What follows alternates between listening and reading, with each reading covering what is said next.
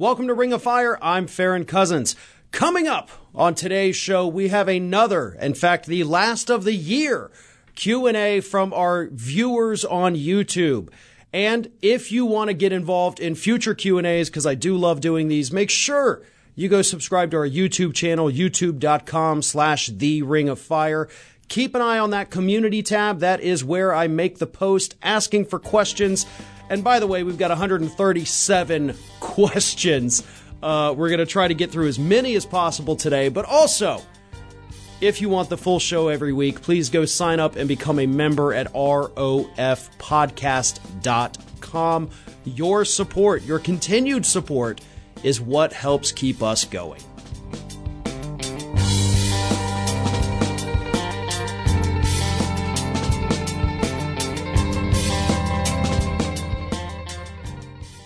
So, without further ado, as I said, we've got 137 questions sitting here waiting to be answered. Obviously, not going to get through all of them, but I do want to get through as many as possible. I've read through nearly all of these already. Some really great content here. So let's jump right in. Our first question comes from the Great Gambino, who asks, what do you think many of the more extreme right wing need to hear or see to help them come to terms with what's wrong with their direction and possibly turn away from these extreme ideas and rhetoric?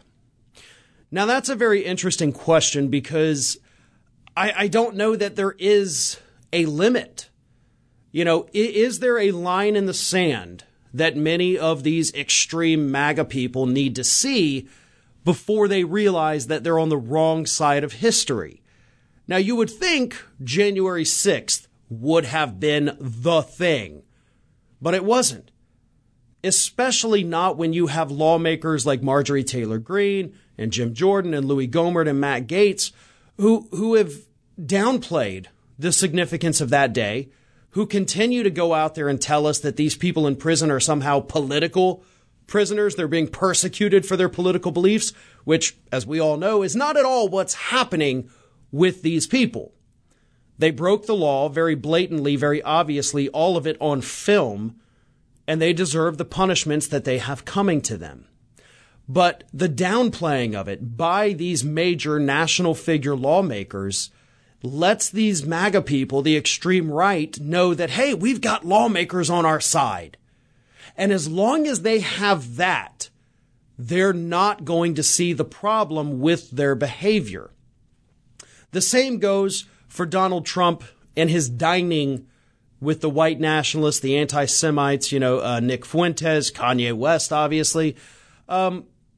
When Trump does this, it's a signal to the people who hold those same beliefs that this is okay, that you, quite literally, have a seat at my table, that I will listen to you and I will respect your opinions and I'll be that sounding board that you want.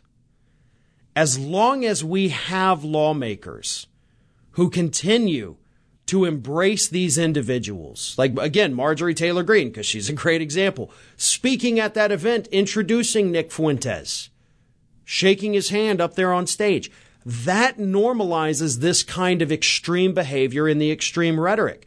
So is there a line in the sand for these people? I don't think there is. I don't think there will be one single event, one single revelation that makes a lot of them wake up and say, you know what? I'm totally wrong about this. I renounce my MAGA ways. What has to be done is getting rid of the cheerleaders.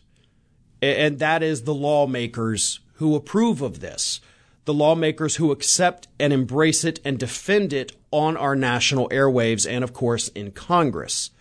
When we get rid of those people, when we can vote them out of office, which for many of them, unfortunately, it doesn't seem like a real possibility. They're either in deep red districts, they're in heavily gerrymandered districts. So it's going to take a lot of time.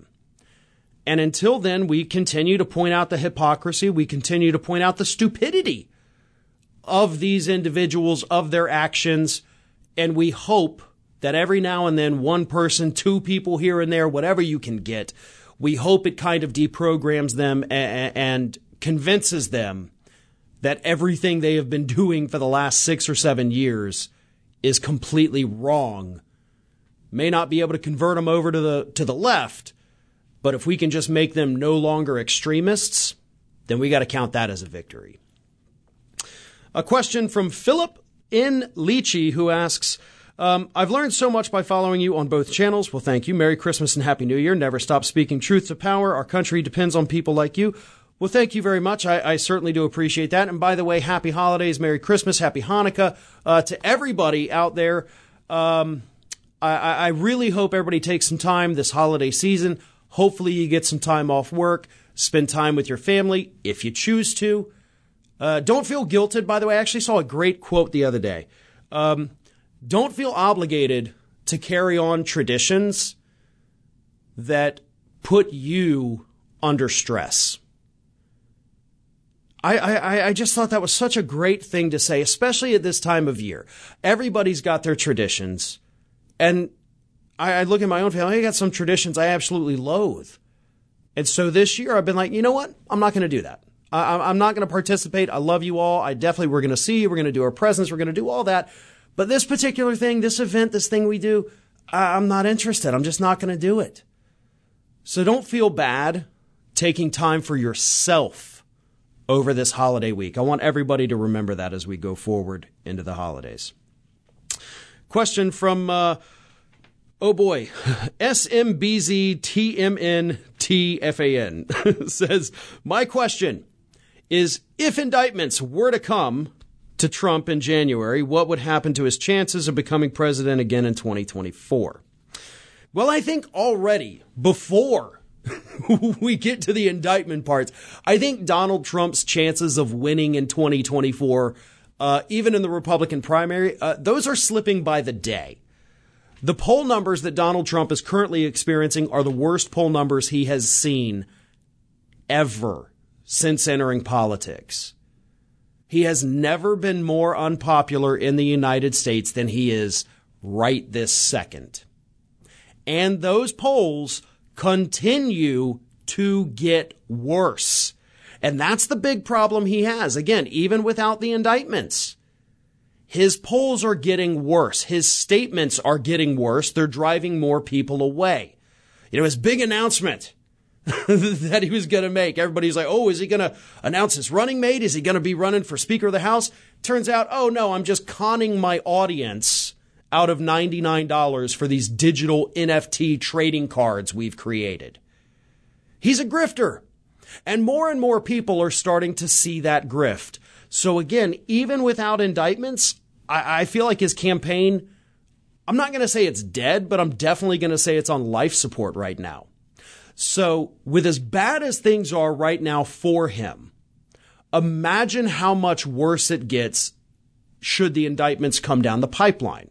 Whether it's indictments from the special prosecutor, which, by the way, we definitely will not get those in January. They actually just extended the DOJ's grand jury, one of them, through March. They wouldn't have asked for an extension if they didn't need the extension. So January, I'd put that out of your thoughts right now. The other grand jury that the DOJ has is impaneled through 2023, all the way through it. So, yeah, January's a little too optimistic on when we might see any indictments coming down. But okay, you know, we'll play along. Assume we get indictments at some point next year prior to the first Republican debates. If Trump's poll numbers even just stay steady, not continue to drop, but definitely don't improve, indictments are basically going to seal the deal that he has no chance of winning. Now, that doesn't mean he may not win a Republican primary, especially in an overly crowded field. The more people that do jump into the ring for 2024 on the Republican side, the better Trump's chances become. Because the other folks dilute the vote to the point where Donald Trump could sneak in, start winning primaries and caucuses, emerge as the front runner. Then you get the bandwagon effect, which is why our primary system is so stupid.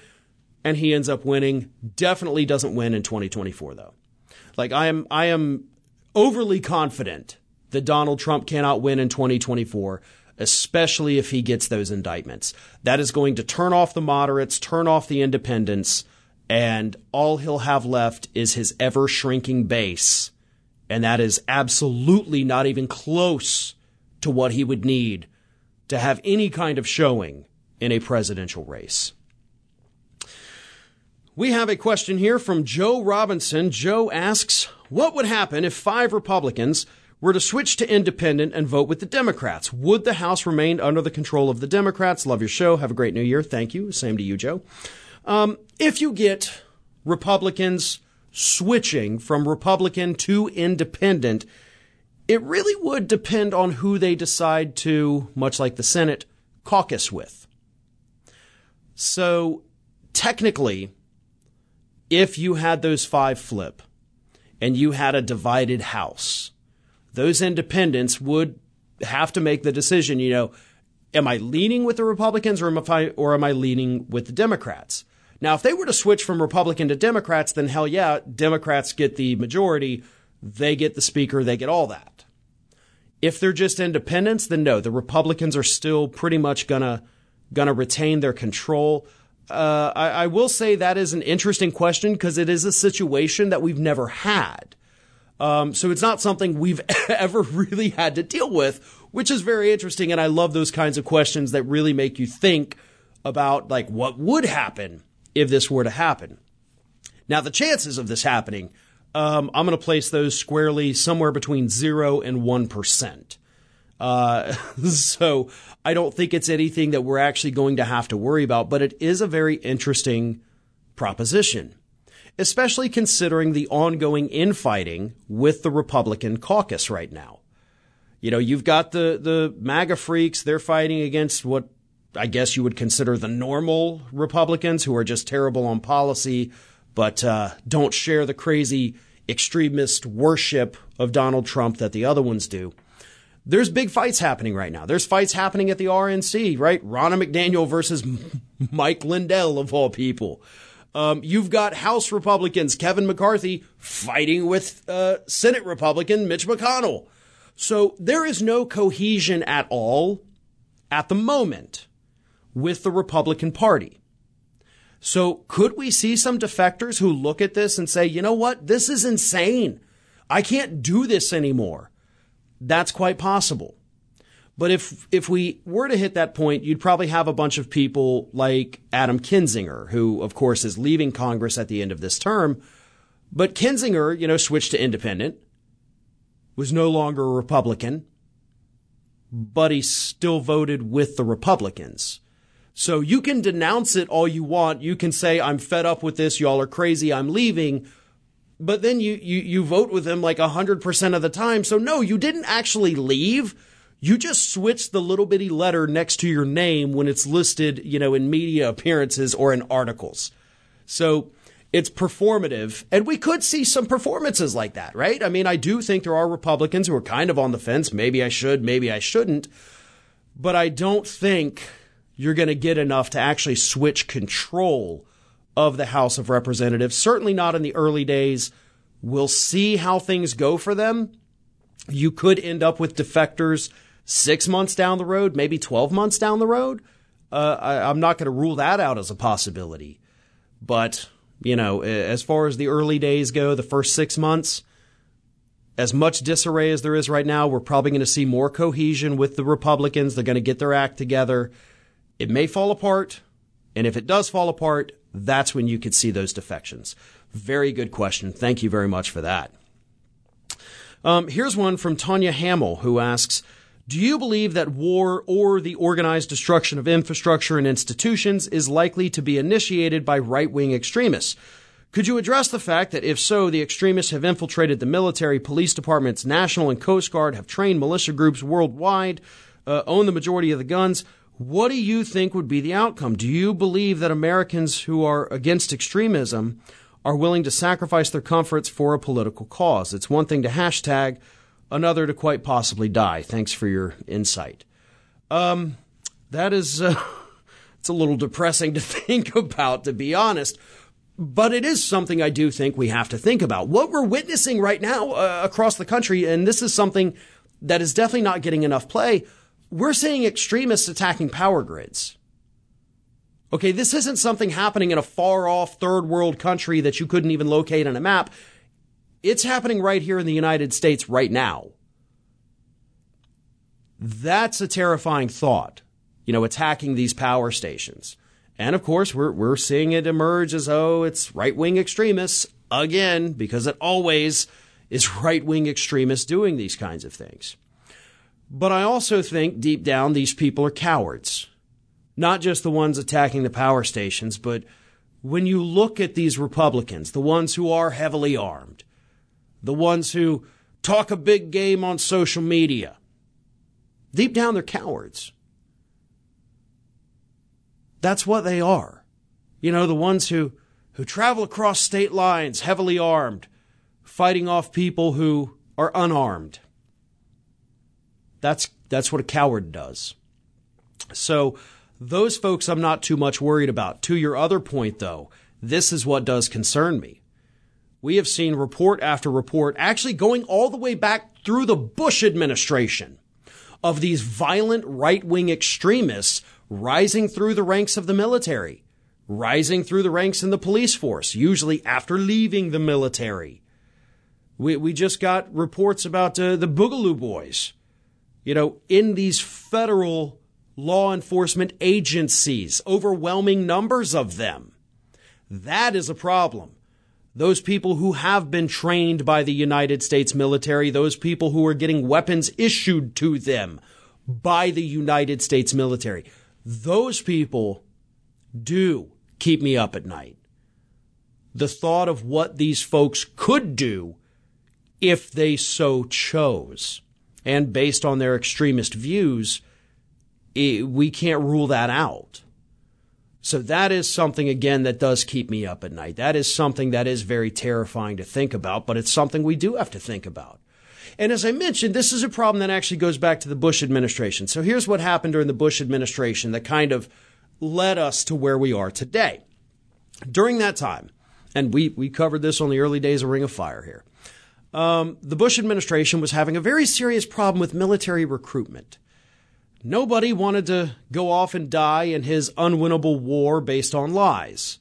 So what they did was they lowered the criteria and cut back on the screening of people applying to be in the military, which led to an influx of white supremacists, of anti-government extremists, all these people who previously would be rejected for military service started getting in. And once you get that military experience, assuming you're not dishonorably discharged, that leads to all of these other roles in the United States government, right?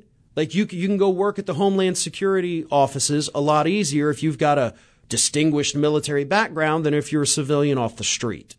You can become a police officer a hell of a lot quicker if you've served in the military than if you're just somebody fresh out of high school or college. Military service is looked upon very, very favorably here in the United States, especially with positions inside the government, whether it's local, state, or federal. So all those people during the Bush years, those extremists who got in, got those credentials, took it, ran with it. I don't think, by the way, that we ever re-strengthened those restrictions on military recruitment. So as far as I know, it's still a thing. And reports suggest that it is still a thing. Very terrifying, very real possibility of issues coming from that. Layla22 asks, can Twitter possibly be shut down? It is nothing but a hotbed for right-wing bigotry and violence. Elon encourages it. Also, I once read that he was helping the Chinese gather users' info anyway to find out what he's really up to. That I don't know about, so I'm not going to speak on that. That, to me, sounds kind of like speculation. So I don't even want to dive into that part. But can it be shut down? Hell yeah, it can be shut down. The great example I use and everybody else uses too is MySpace. MySpace emerged as the most popular social media outlet when social media became a thing. Everybody was on MySpace. We had a Ring of Fire MySpace. We had a Go Left TV MySpace. That's how long ago it was. And eventually, everybody just kind of stopped using MySpace, and slowly we deleted our pages. I deleted my personal page. I was on MySpace all day, every day. And then we just suddenly stopped. It was almost like a bad habit that Americans had developed. Mostly, obviously, I was in my early 20s. So younger people, we got addicted to it. I'll admit, we got addicted to it. Same way a lot of us right now are addicted to Twitter. But eventually, it became uncool. Other things emerged. We tried those out. We started liking those better. We ditched MySpace. MySpace died. It still exists, but come on, it's dead. The same thing could happen to Twitter. And honestly, what Elon has done, aside from the BS Twitter files nonsense, he has created a platform that is all about him now. Every time I get on Twitter, what do I see? I'm not seeing all the fun people I follow saying funny things. I'm not seeing the news organizations I follow tweeting out stories anymore. I'm seeing a select group of people every single time, typically the same group of people. And what are they doing? They're tweeting about Elon Musk. Oh, he did this horrible thing. Twitter's doing this horrible thing. All of Twitter is now all about Twitter. It is boring and stupid. And for me, I mean, I use it for business. I use it to look for stories. I use it to communicate. I use it to book guests for this podcast. And it is becoming unusable for me. So what's happening? I'm using it less. It used to be I was on Twitter probably once every half hour at least for a couple minutes. I'm down to about every hour and a half, maybe. I stop looking at it at like 4 or 5 in the afternoon, don't even get back on it. 3-4 months ago, that would have been unheard of. But as the site continues to become just stupid, just nothing but Twitter on Twitter, people are doing that. I've seen the same complaints from many other people. And could it be shut down? Yeah, not by the government, but it could be shut down because good people are leaving, but it is becoming unusable. So here's a question.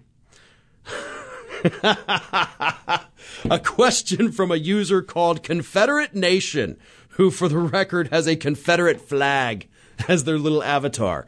Confederate Nation says, Farron is a treasonous Democrat. No point in asking him a question. He's worse than Pac-Man. A treasonous Democrat. Worse than Pac-Man. Oh, man. Listen, thank you for the comment there, not a question. Also, David Pac-Man is a very good friend. I've spent a lot of time with him. And I if I'm worse than Pac-Man, I don't know if that's a good thing or a bad thing. I love David. He's a great guy. But a treasonous Democrat. I would love for Mr. Confederate Nation to explain why I am the treasonous one. Really? You're sporting that Confederate flag that was only in use for like under a year, and you have the audacity, Confederate Nation, to call me the treasonous one?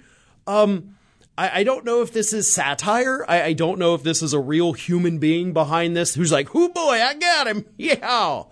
But you're an idiot. I love how easily these morons like Confederate Nation throw around the treasonous claim. What have I ever done to suggest treason, huh? I don't know if you know this, but I wasn't involved in January 6th. I'm not even a member of the party that was involved with January 6th. See, that's treason. Attacking the federal government in order to overthrow the democratically elected government of this nation. Hey, that's treason, pal. Siding with the losers of the Civil War. One could argue that that's a bit of treason, right, Confederate Nation? Oh, the South will rise again. I'm sure you've probably said that at some point in your life, right? Again, I love getting questions from just some of the stupidest people that the right has to offer. And that is what Mr. or Mrs. Confederate Nation here truly is. A moron. You have nothing of substance to say. If you've got a problem with anything I've ever said, feel free to refute it. Hey, I'm not perfect. Sometimes I get things wrong.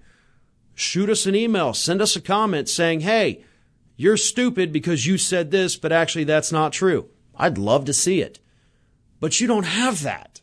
Instead, you want to come out and just do this name calling. You're a treasonous Democrat. You don't even know what that word means, do you? You probably don't know what any of those words mean. He's worse than Pakman. David Pakman is one of the smartest people out there doing this. Like, how is David Pakman treasonous? I don't understand any of this, but the point is not to understand it with these folks. They just want to get on there anonymously, too afraid to show their face, make their little comment, and run away, thinking, hoo boy, I got him. He's never going to take the time to respond to this. Well, guess what? I did. So maybe next time, man up, use your real face and name, then we can have a real conversation. Next question is from ECBH, who asks, I want to know why there has been no explanation for Chuck Grassley stating Pence would not be available at the counting of the votes on January 6th, but rather Chuck Grassley would be doing it for Pence. It seems to me that should be a serious problem, and I've never heard one word about it since. I will be perfectly honest. I had not heard that. I had not heard that Chuck Grassley would do that. So I'm going to do something right now, and I'm going to look it up. And we're going to see what this says. Democrats are criticizing Chuck Grassley. Chuck Grassley has said about certification vote, the Capitol riot is an issue, race against Mike Pence. Okay. Here it is. He did say that. He said that. This is from Roll Call. What day is this? January 5th. Interesting. So this did happen. Not only did it happened before the Capitol riot. And based on what I just read here, super quick, cursory understanding of this was that there was a possibility that maybe Vice President Mike Pence wasn't going to do it, because I guess of the contention around the presidential results. The contention, of course, coming from Pence's running mate, Donald Trump. So Chuck Grassley, the president pro tempore of the Senate at the time, his office said, if he's not there, I will do it. But that's not the plan. Again, based on what I just saw, the statement from Grassley's office, as far as we know, they say Mike Pence is going to be there. So it wasn't, again, as far as I can tell, again, very cursory search of this. As far as I can tell, it wasn't Grassley trying to wrestle control from Mike Pence. It was more of Grassley being like, listen, in the event he doesn't show up as president pro tempore, it is my job to fill in for him to do that. So it wasn't a power grab. I don't think there was anything really malicious with it. It was just, hey, this is how it goes. These are the rules. If he's not there, I've got to be the one to step up and go do it. And that's what would happen. So that's why I think you haven't heard too much about it since then, is because, again, based on what I saw, doesn't seem like it was that big of a deal. I could be wrong. I will look more into that because it does. It is a little interesting. I do want to know more. But again, basically, that's what I see here. A question from Jackie, who asks, besides Biden, who do you think would be the best Democratic candidate for 2024? And do you think Trump's fascist clone DeSantis seriously stands a chance against the pissed off, fighting mad, democracy loving people like us? Jackie, I'm gonna go ahead and say here, I'm a little disappointed in you. I'm very disappointed that you would ask me who I would want to see run for president in 2024. Because I know there's people listening, there's people watching this on YouTube who already know the answer. I don't have to say it because those folks already know. Oh, Jackie, I'm just messing with you. But yes, I have said it time and time and time again. I have said it here on Ring of Fire. I've said it on our YouTube channel. I've said it on the Young Turks when I've done interviews with them. I've said it on Twitter. My pick for 2024, and if it's not 2024, then 2028. If it's not 2028, 2032, beyond, Katie frickin' Porter. I love Katie Porter. Katie Porter is a fighter. Katie Porter is smart. Smarter than damn near everybody else in those chambers. a better fighter than everybody else in those chambers.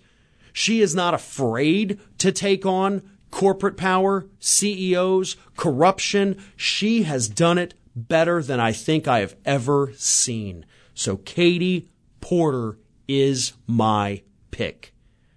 As for a running mate, Jeff Merkley is my pick for that.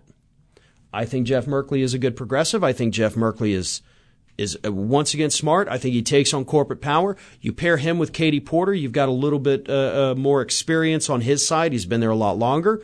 And so I do think that is a good option. I think the two of them together, again, if it's not 2024, 2028 then.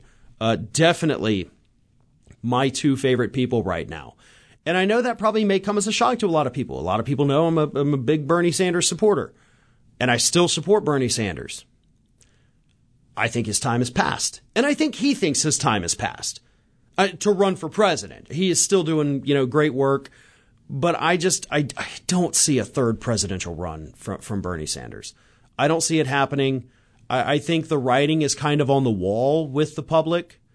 I think there's still such a large faction of the Democratic Party that doesn't like him, that blames him for 2016 and always will blame him for 2016.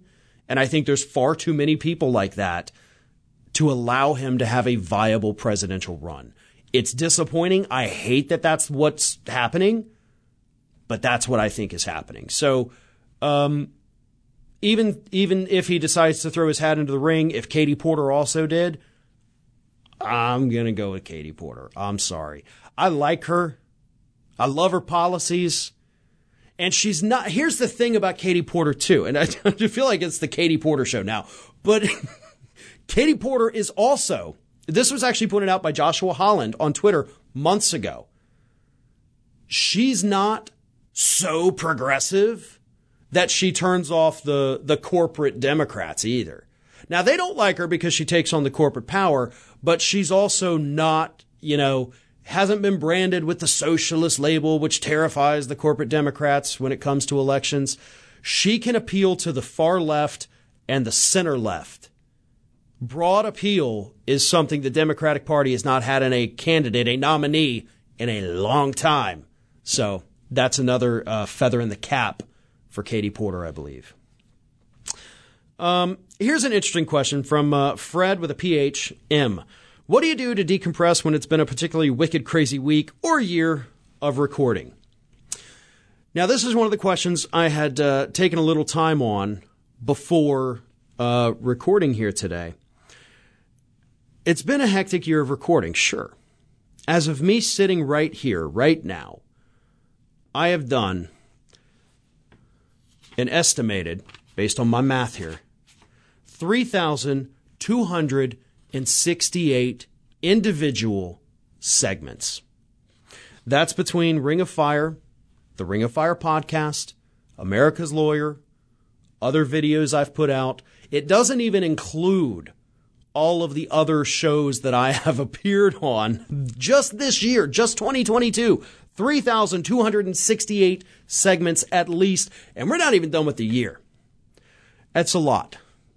And yeah, I'll tell you what, I am tired. I am exhausted. And I'm going to keep doing it until my body just tells me, no, you can't do it. So what do I do to decompress? It took me years to figure this out, because for many years here at Ring of Fire, wasn't able to actually take vacations, a couple days off here and there, never really a long enough stretch to actually decompress and pull myself out of it. So what I do now, and I try to make this more of a habit, and it's becoming more frequent, is I travel. Like me, my wife, the kids, we just get the hell out of here. We go to Orlando a lot. We do the theme parks. And somebody asked me, like, well, why do you do this? Why do you go there so much? And it's a very simple question. If you've ever been to, a Universal Studios or Disney World, and we go to those all the time, once you're in there, in those parks, you're immersed in those parks. You know what I don't do when I'm walking around those parks? I'm not looking at my phone. I'm not getting on social media. I'm not scrolling through the news. I am 100% purely unplugged. And that is a feeling that I can't even begin to tell you how amazing it is, for somebody that has to be plugged in all the time. To get that kind of relief and decompression and just totally blocking out the outside world, it's amazing. And I love it. Another thing we've started doing is we started renting cabins in the mountains. We've been doing that once a year. Got another one of those coming up, by the way, at the end of January. It's amazing. And just being out there in nature, in the mountains, in a cabin. Still have Wi-Fi, but it's the same thing, like you're just unplugged. You can't help but relax. And it's amazing. And I recommend that for anybody if you can do it. If you can't, do a staycation, turn off everything, unplug your router, right? Don't even have internet for a while. And the effects that has on your mental health truly is amazing. It took me far too long to learn that. So I'm making up for lost time with, the vacations and things like that, that I do now. So thank you for that question. Here's a question from user I Am a Free Spirit, who asks, why is no one talking about Trump holding maskless rallies, even though Trump knew as early as January, February 2020 that COVID-19 was deadly? Why was Trump allowed to hold these rallies for an entire year during COVID-19? Why isn't Trump and the entire GOP in prison for mass murder of over 800,000 people? Well, the reason they're not in jail for murder, of course, is because, the liability issues there, the willful neglect, it's not on them necessarily, because we did have other medical professionals out there telling us to mask up. So it's not necessarily their fault, right? They could not be liable in a legal sense for those deaths. In a political sense, they're 100% responsible for those deaths. This country would have been a different place if Donald Trump had come out in the early days of the pandemic and just said, hey, listen, folks, put the mask on your face. Don't be a baby about it. It's nothing. Just go out there, put it on, and get on with your lives. It's fine. If he had done that, those 800,000 people that died under his watch, and we're now way over 1 million, by the way, they may not be dead. We could have saved, and this is, the estimates, had Trump taken the pandemic seriously, hundreds of thousands, I think it's about 400, almost 500,000 lives could have been saved. So we would have almost 500,000 people still in this country today instead of 6 feet underground. Had Trump done his job, taken this seriously, and convinced the public to also take it seriously. His failure to do so did put people in the grave. His decision to hold those rallies, right, the maskless rallies, and he did cut back on them. Let's be honest. He cut back on them. He did not hold as many as he wanted to, but as the election got closer, he saw his numbers weren't that great. He started holding more and more and more. And yes, information did come out. They ended up being super spreader events. So there's no telling how many of his own supporters he sent to an early grave just because he wanted to win a presidential election that he still didn't end up winning. Those people died for nothing. But that is on him, politically. Legally, unfortunately, not so much. I wish there was something could be done to hold him, to hold Ron DeSantis, to hold any of these Republican leaders accountable for the lies that they told, for the myths that they spread. But unfortunately, the way the law works here in the United States, unfortunately, there's just nothing we could do here. Interesting question here from Diego Martinez. Diego asks, I have wondered if America had a paramilitary system with no electoral college, filibuster, gerrymandering, and it can have 9,000 members of the House of Representatives and maybe term limits and new laws, including like a prime minister or chancellor to veto the president orders or Congress legislation if it's unethical, and maybe have a National Assembly made up of mayors. Interesting thought. In order to do that, which for the record, I'm not even against. I think it's a good idea. But in order to do that, you're going to have to tear down the entire Constitution. That thought alone terrifies far too many people in this country for us to actually be able to do something like this. But these are all reforms that need to happen. I mean, think about it, okay? We set up our system of government, our House of Representatives, our Senate, our presidential system, our judicial system. All of that was set up when we had 13 colonies. We were basically along the East Coast, and that's about it. And we said, you know what? For this tiny little group we've got, this will be a great system. And then we kept expanding. Right? We admitted new states and said, all right, well, come on in. We're going to figure out how to fit you into this system. And so we've added more to our country after we set up our system of government than we had before it. And rather than amending the actual system of government, which of course has remained unchanged, we just tried to shoehorn all of these other states into the same system. 37 states. We're like, we'll squeeze you in somewhere, rather than saying, okay, you know what? We're getting a little big. You're going to have to do something. Let's rewrite some laws here. Let's amend the Constitution to make more room for these folks to better evenly distribute the power. We got big states. We got small states. We've got crowded states. We've got all of this. We've got to make it more fair. We didn't do that because throughout our history, basically, people have been far too terrified to talk about the fact that our Constitution just doesn't work anymore. It truly doesn't work anymore. And the reason for that is, you're disrespecting the founding fathers. I'm sorry, all those white slave owners who died 300 almost years ago, I'm sorry if I've offended them. The people who would have shat their pants at the sight of an automobile, oh no, I have to worry about what they would think of a cell phone. No! We do need a new system. We need a new constitution. It shouldn't be a scary thing. It should be something that we all embrace. But it's not. Because again, a bunch of white slave owners from 250 years ago said this is how it's going to be. And by God, we're never going to change it. Here's a question from... here it is. Deborah A. asks, how can GOP fascists be defeated when progressives like you trash Democrats? Thank you very much, Deborah A. Interesting question, right? It's me. Not to quote the Taylor Swift song, but I guess it's me. Hi, I'm the problem, right? No. Here's the thing, and you may not like this answer.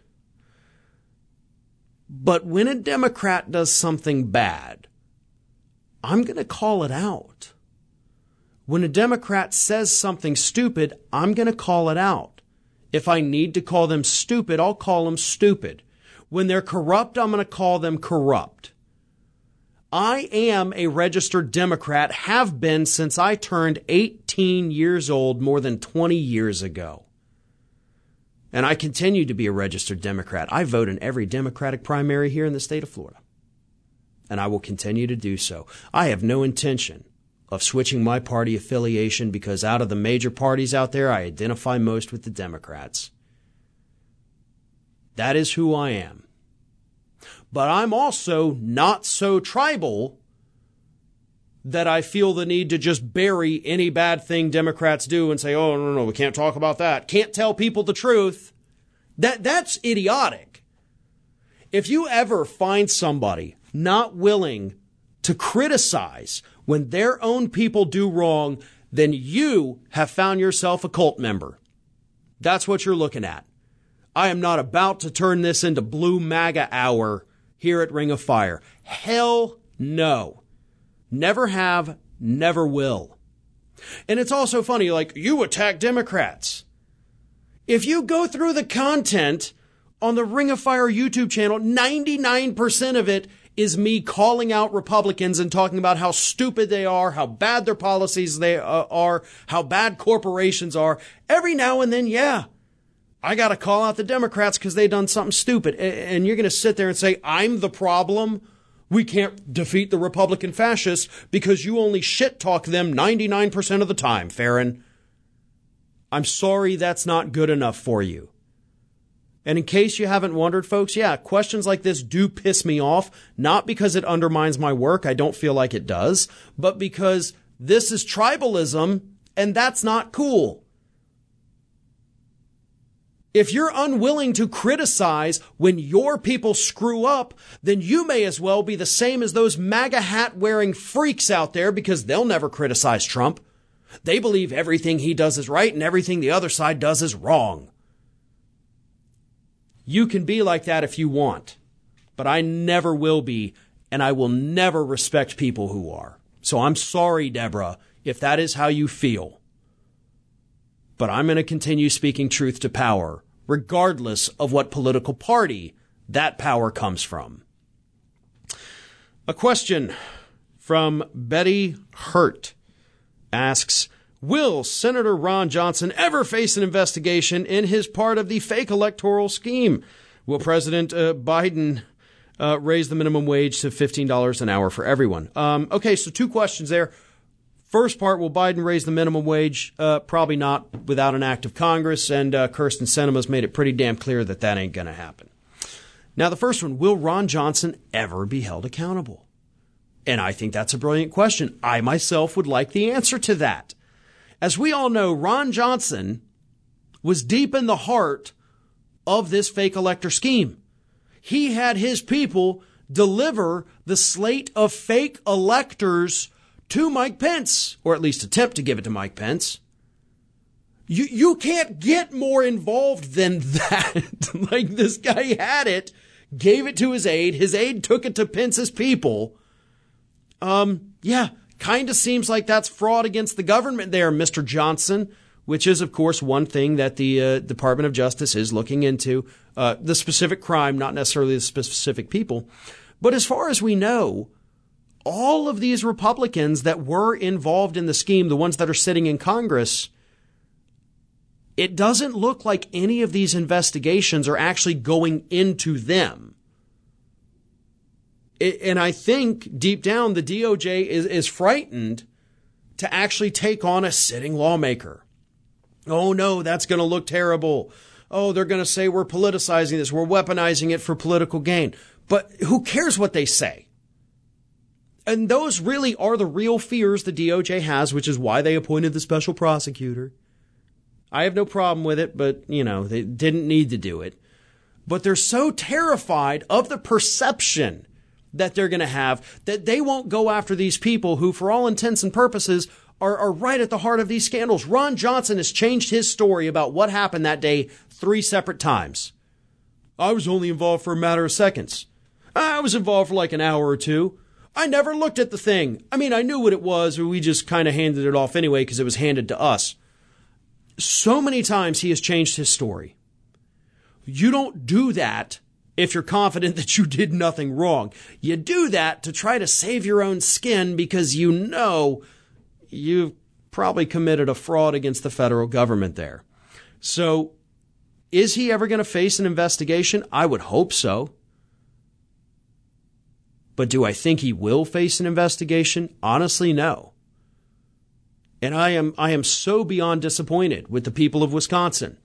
I got a lot of family on my wife's side up there. Good people. They're all, by the way, on the left. But they didn't vote for Ron Johnson. But a majority of people in the state did. So we get 6 more years of this corrupt bastard serving in the United States Senate.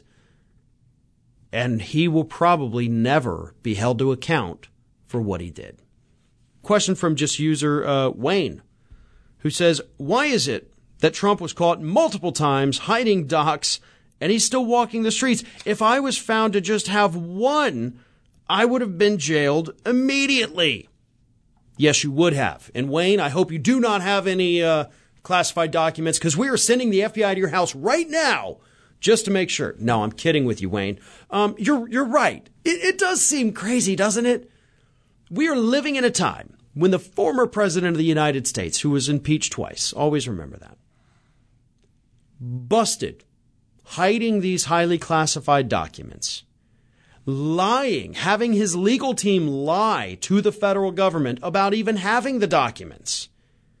And then once we think everything's cool, okay, we've got all the documents back at least, we learn that, oh, nope, he actually had a couple more in a storeroom down there in South Florida. Okay, well, where else are you hiding them? I refuse to believe, just me personally, that that's all the documents. There's got to be more somewhere. If he's hiding them in 2 different locations, the likelihood that there's more out there in other places is exceptionally high. But we shouldn't even be having that conversation. He should have already been indicted. I mean, this case is so crystal frickin' clear. I don't even know how to finish that because it's so crystal clear, right? I mean, we're looking at a guy. The law is very clear. You legally can't have these at all. And the government had been working for almost a year with him to get them back. So they knew he had them. They knew he had them. His lawyers knew that he knew that they had them. And just nothing. They just didn't give them back. Until finally, they had to go send the FBI down there. So even though the government knew he was breaking the law, they didn't want to have to arrest him for it. They knew it was illegal, but they didn't want to do it. And so now that they finally had to do it, the question is, why not just arrest him on the spot as well? That makes no sense to me. His possession of the documents, classified or not, is a violation of the Presidential Records Act, which is a felony. He should have been arrested on sight. It's like if the police were to come into your house and find 80 kilos of cocaine, they're not just going to take the cocaine and wish you a good day and say, we're going to investigate this. No, you're arrested for possession. So, probably with intent to distribute if you've got that much. So why was he not arrested for possession on the spot? That makes no sense. And I honestly think that is that is basically our justice system in a nutshell. It makes no sense, but nothing these days seems to make any sense. W.G. Shepard asks, why are lawyers holding public office allowed to break the law and violate their oaths of office? Why is any office holder allowed to clearly violate their oaths of office and still keep their jobs? Do oaths of office even matter anymore, or are they just ceremonial words? They're just ceremonial words. I think that's a very sad state of affairs, but that's what it is. We have, and it's not just the lawyers who hold public offices, I'm sure the user knows here. So many politicians, they violate their own reporting laws. Oops, I forgot to disclose all my financial transactions. Oops, I was hiding the fact that I sold this stock that we were currently discussing. And they just do it all the time. Both parties do it all the time. Democrats and Republicans. It's a bipartisan fun fest up there. But again, they're doing it constantly and nobody gets in trouble. Like when they fail to report or they get busted not disclosing all of their financial transactions, do you know what happens to them? If they get punished at all, they get a $200 fine. That's it. If the punishment for a crime is a fine, then that crime only exists, that law only exists for the lower class. Another brilliant quote I've heard in the past. If the punishment for a crime is a fine, then the law only exists for the lower class. That is what we're looking at with these people who violate their oaths of office. They can do whatever they want because they know the only people to hold them accountable are the people up there with them. See, that's the real problem. What we need is an independent government body that investigates these things and can come up with formal charges. But as it stands right now, suppose a member of the House or Senate violates the rules. So they have their own little ethics panel, and the ethics panel gets together, their colleagues, and they decide whether or not this person did something wrong. And if they did something wrong, okay, then we'll fine them. And that's it, and they move on. But usually it doesn't even get that far. And the reason for that, of course, is because most of them are doing the same damn things.